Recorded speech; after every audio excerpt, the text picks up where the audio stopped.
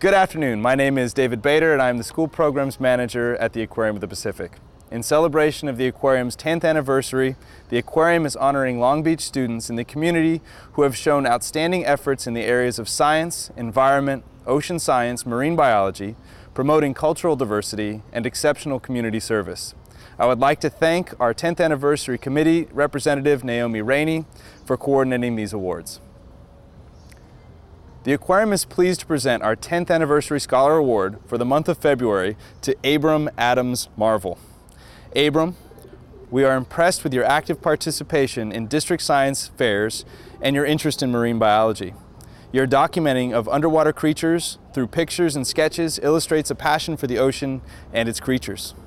We encourage you to keep building that knowledge and enthusiasm because caring about the ocean is very important to our planet. Abram, we are very proud of you for your outstanding achievements. We are pleased to honor you with our 10th Anniversary Scholars Award for the month of February. Congratulations, Abram. Good work. Go. Hold the top and bottom. There you go. I built exhibits for science fairs because I wanted to show the type of scholar I am. And I've built, well, the first one I've done was about bees and how they collect nectar. The second one I did was, I think, about how spiders capture bugs.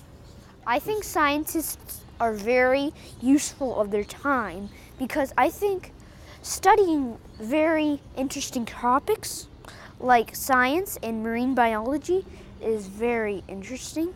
And I think if we learn more about the ocean, that'll mean less people will be polluting it.